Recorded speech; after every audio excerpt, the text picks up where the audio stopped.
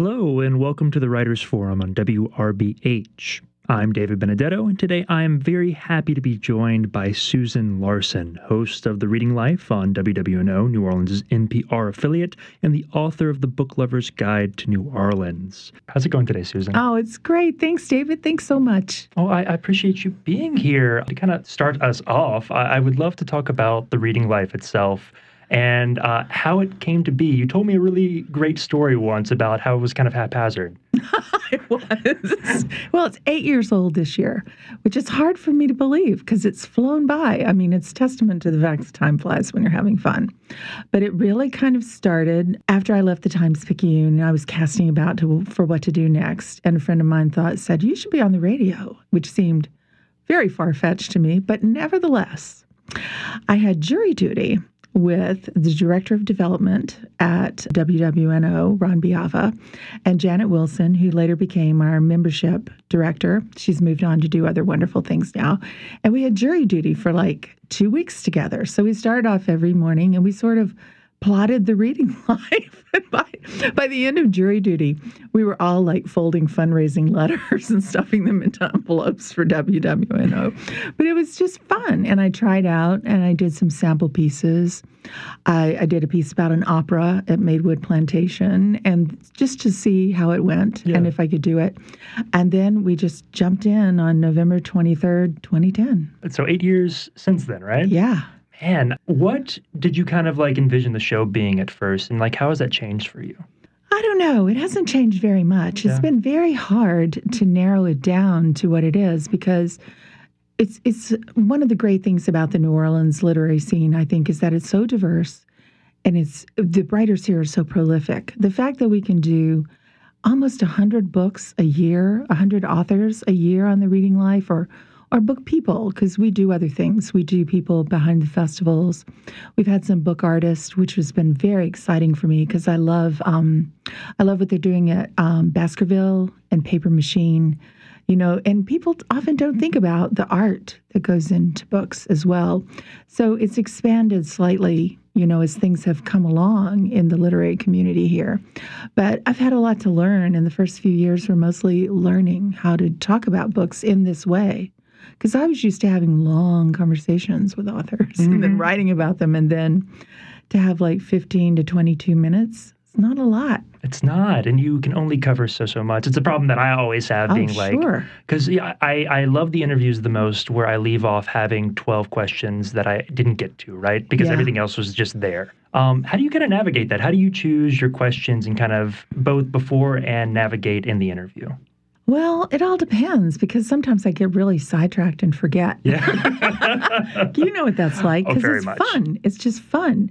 So it's always important for me to place the writer as a New Orleanian, or if they're coming through, to place them somehow for listeners, and then to talk about the high points of their book.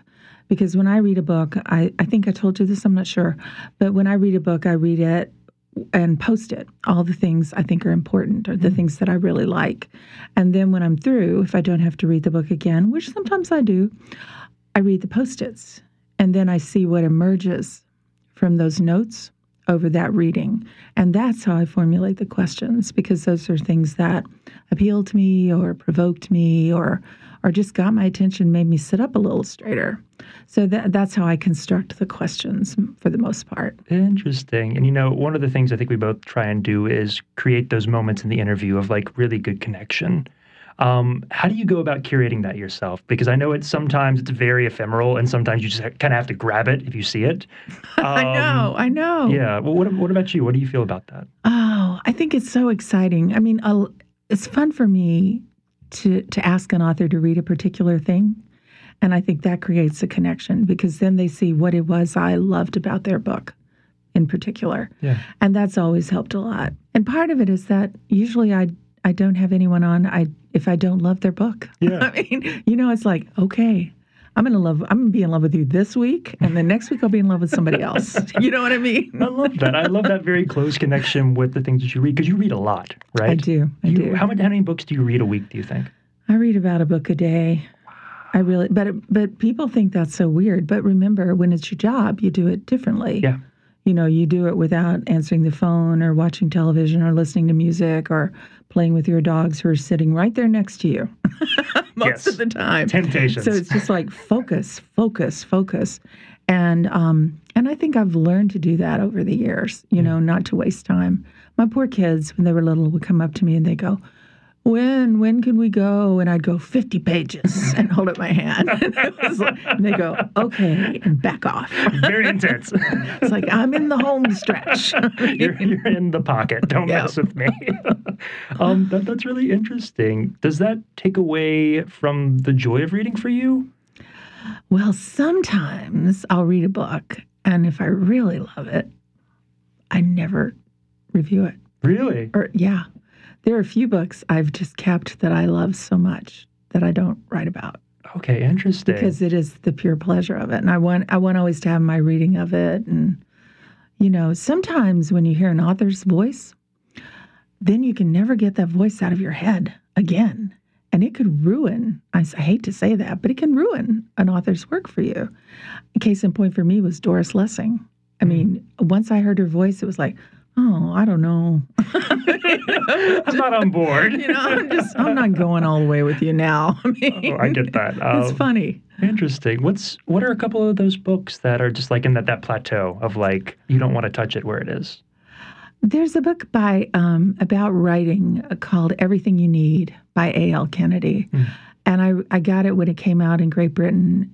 We were there on a vacation, and it was one of the best books I've ever read. And it was about a writer's colony and a young writer who wanted to learn how to write and a father who wanted to teach her. And it had the 5 rules of writing. And it was all about writing and language and becoming.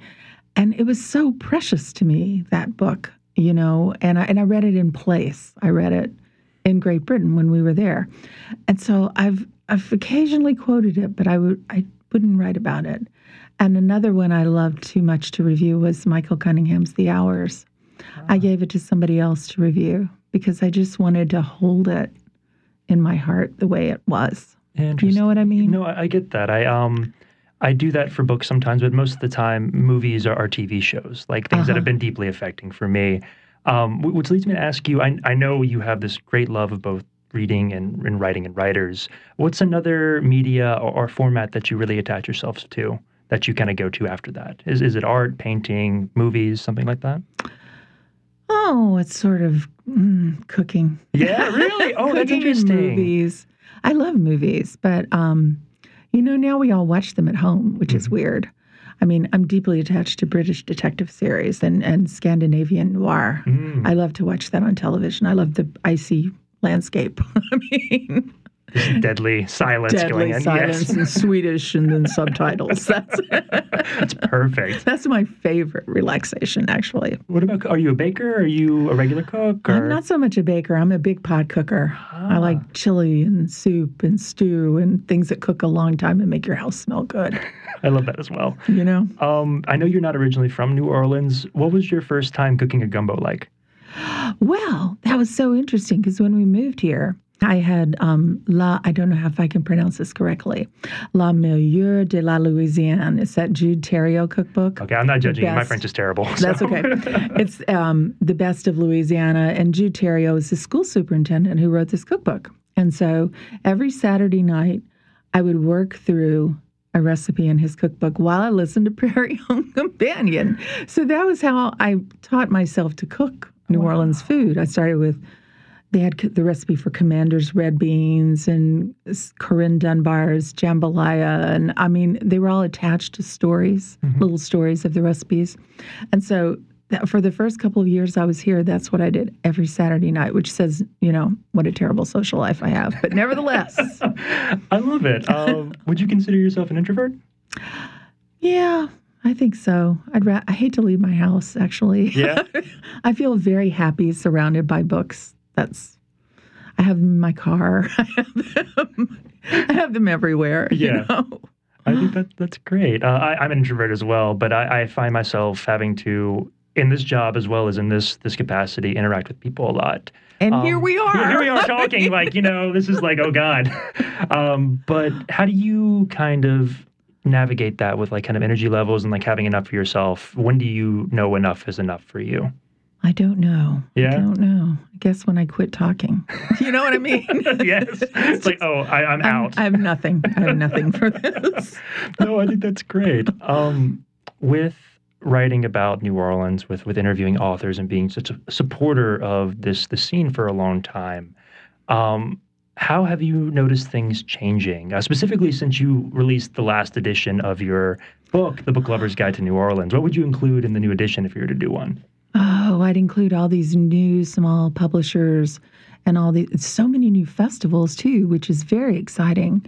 Sad for the loss of indie bookstores, especially Maple Street. Maple Street expanded and contracted during the course of my life here, which was such a wonderful and sad thing to watch, the attachment we all had to Maple Street, and still many people do. But it's the fact that it's continually renewing itself, this literary scene here. People are always moving here, discovering the city. People are growing up, and maturing, who have New Orleans stories to tell because they are natives, which is so interesting. And I'm still secretly waiting. Well, not anymore, but but it's always been my great thought that the Katrina kids will come along with really great fiction and poetry.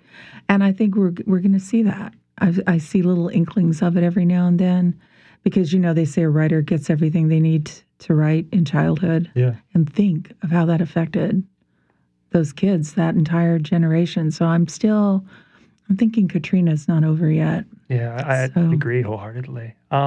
Speaking of Maple Street Bookstore, it's one of my favorites, and I very dearly miss it. I went to both the original final reading as well as the one that happened after that. But what are some favorite memories you have from that place? Oh, it was the first place I went when I came to New Orleans. I had a terrific anxiety attack. Really? And I thought, I don't know if I want to live here. What am I going to do here? And I called a friend of mine who was the editor of New Orleans Magazine. He said, well, you just need to go to a bookstore.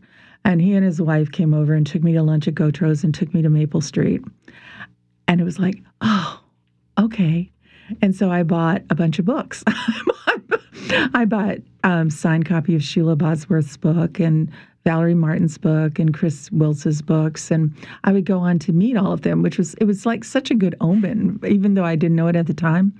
And then I was leaving and Rhoda chased me down the street because she'd gotten my name off the charge slip. And she said, Miss Larson, if you want to come back, you can meet Sheila Bosworth. And I thought, oh my God, this is like a town where writers just pop up when you want them. You know what I mean? And so that was like, then I knew I would be okay. Maple Street Bookshop was like the sign that I would be okay. And then, of course, I also remember being a Halloween witch there and taking my kids to the Halloween party.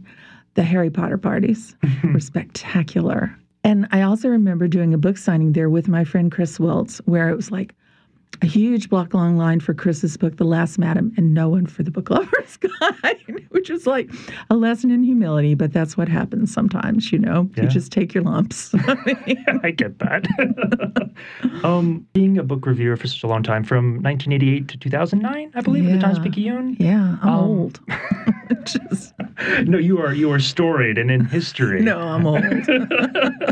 I'm old but well-read. Okay. How was it initially reviewing books, and what was kind of the criteria you developed for, first of all, figuring out what books you wanted to review, and then you're a really generous reviewer. The things you still write for The Advocate, I really enjoy kind of going through and catching these moments and how you kind of display the author as well as the book itself.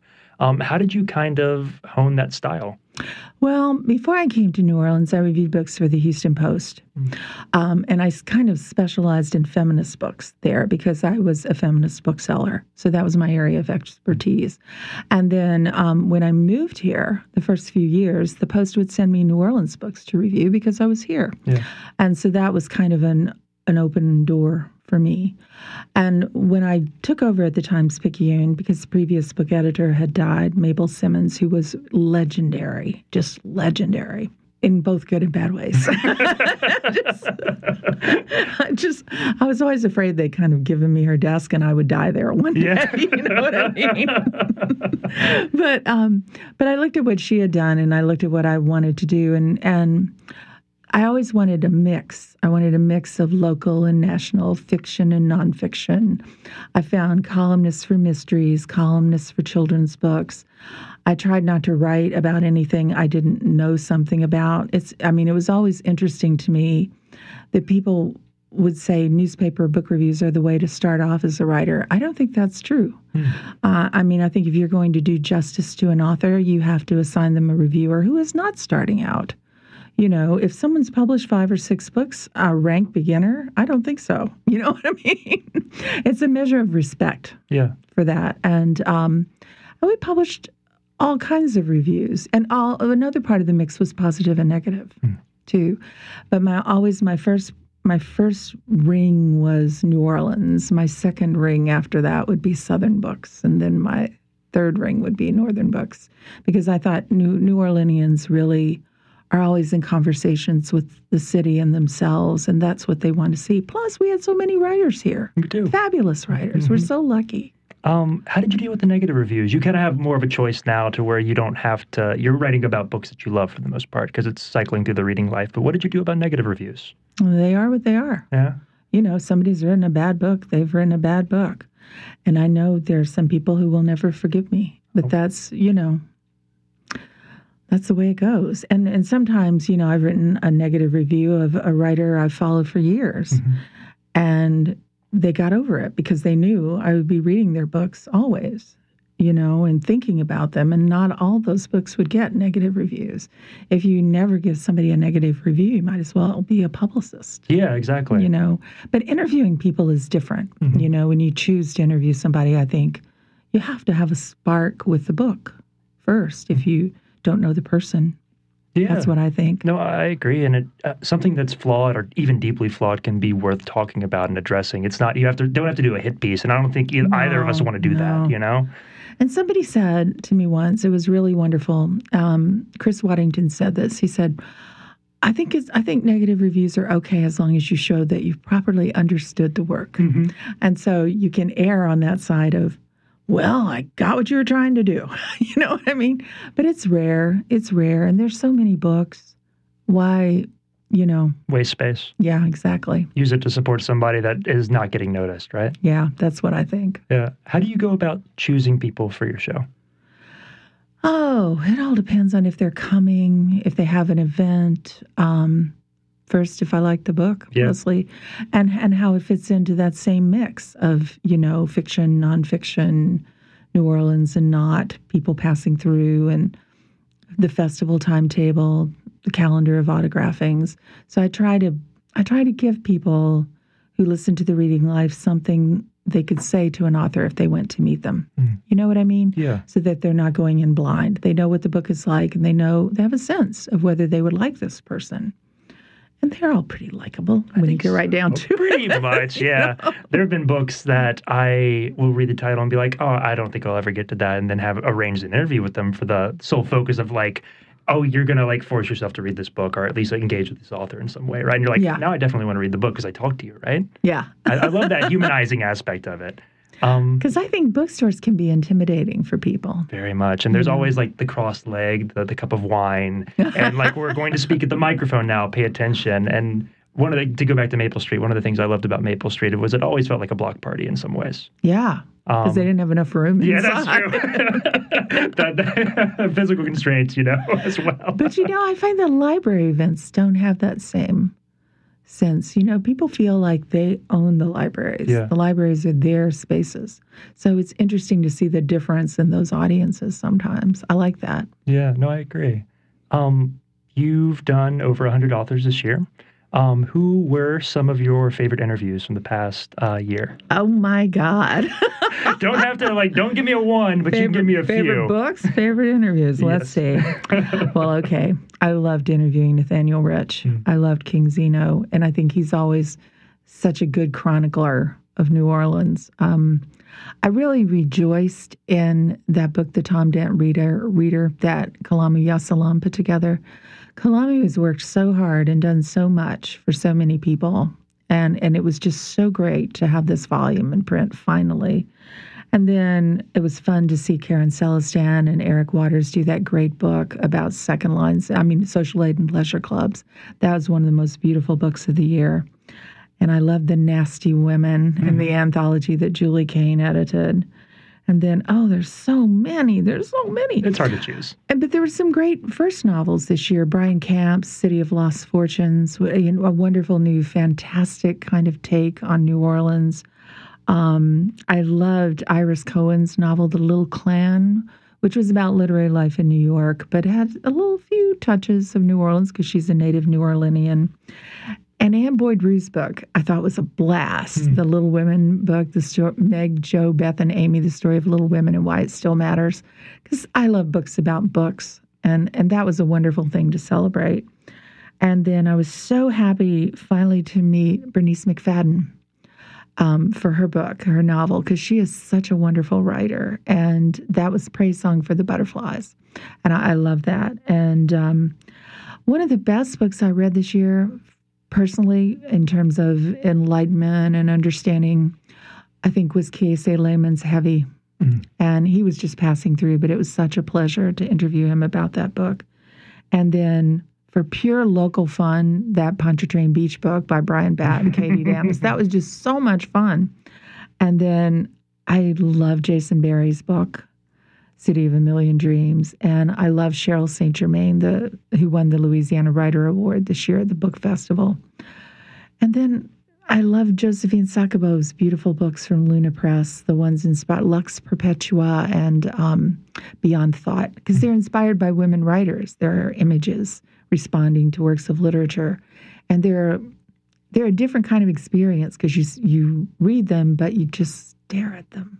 They're beautiful, and you're staring at these photographs and thinking about the writer's words, and it's such a gift to put those two things together so gorgeously. No, I think those are great responses. There are some things that I missed in there that I'm super excited to dive into now. Good.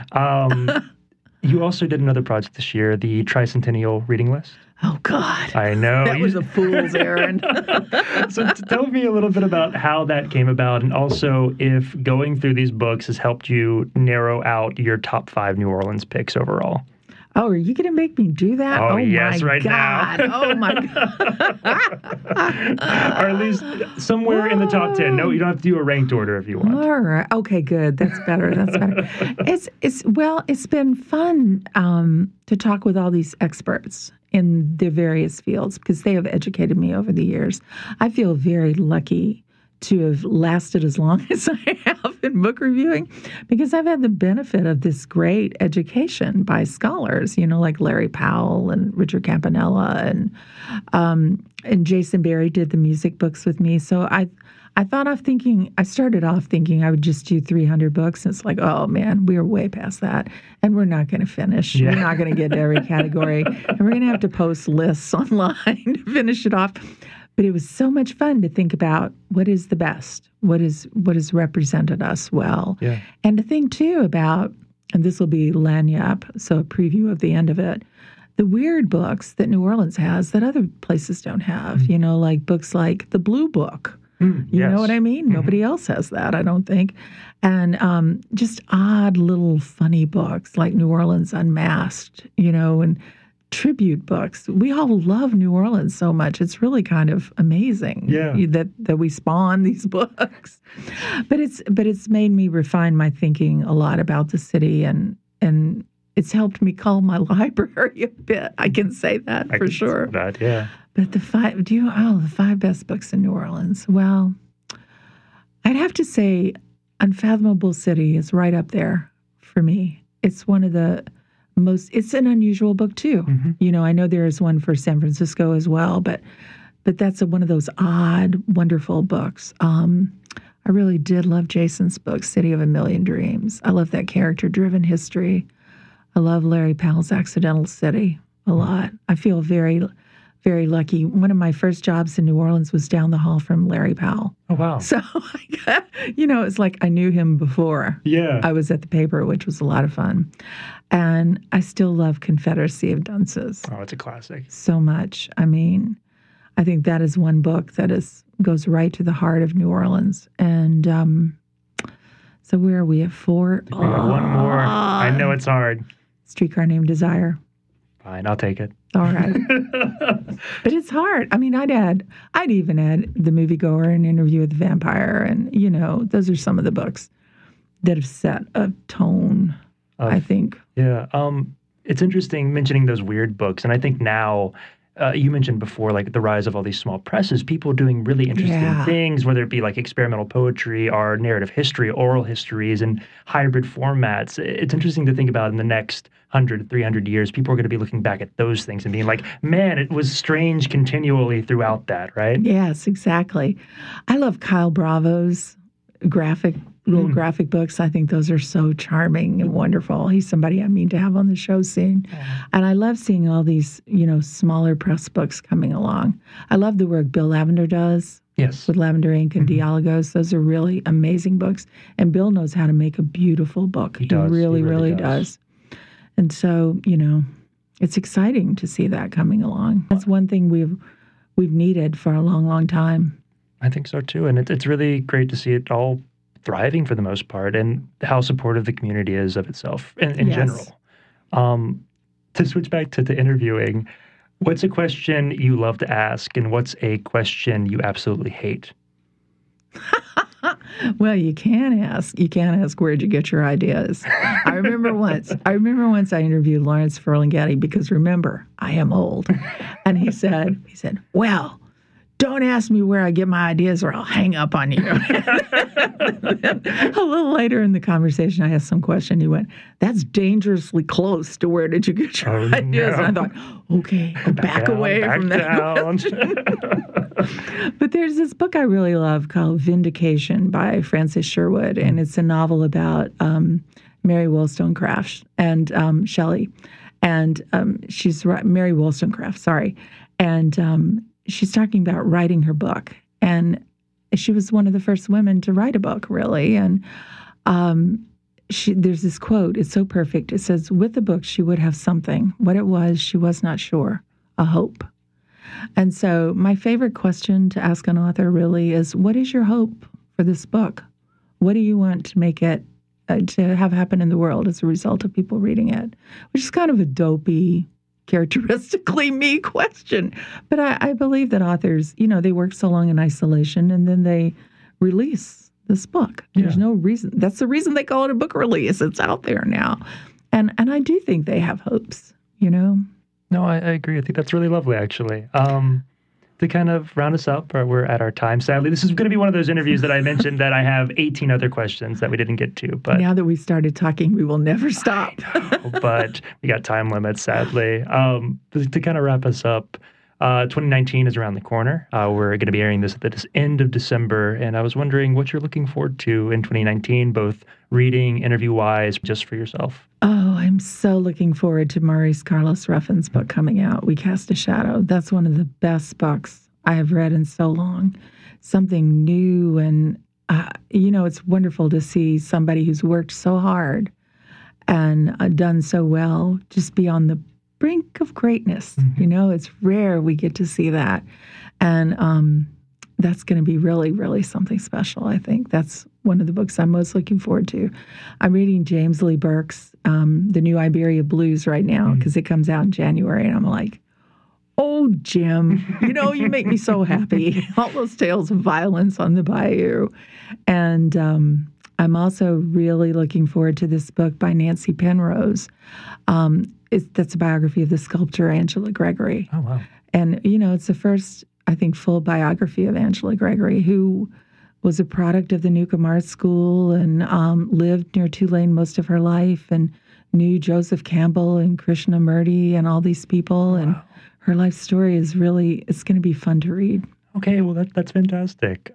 Things to look forward to then. Yes, lots. Well, Susan, thank you so much for being on the show. Thank you. Thank you for all the work you do. I know how hard it is. I know. Well, thank you. That was Susan Larson, host of WW&O's The Reading Life, as well as the author of The Book Lover's Guide to New Orleans. A huge thank you to her once again for agreeing to come on this program, as well as inviting me to be on her program earlier this month. And that's our show. You've been listening to the Writers Forum on WRBH 88.3 FM here in New Orleans. A special announcement before we go.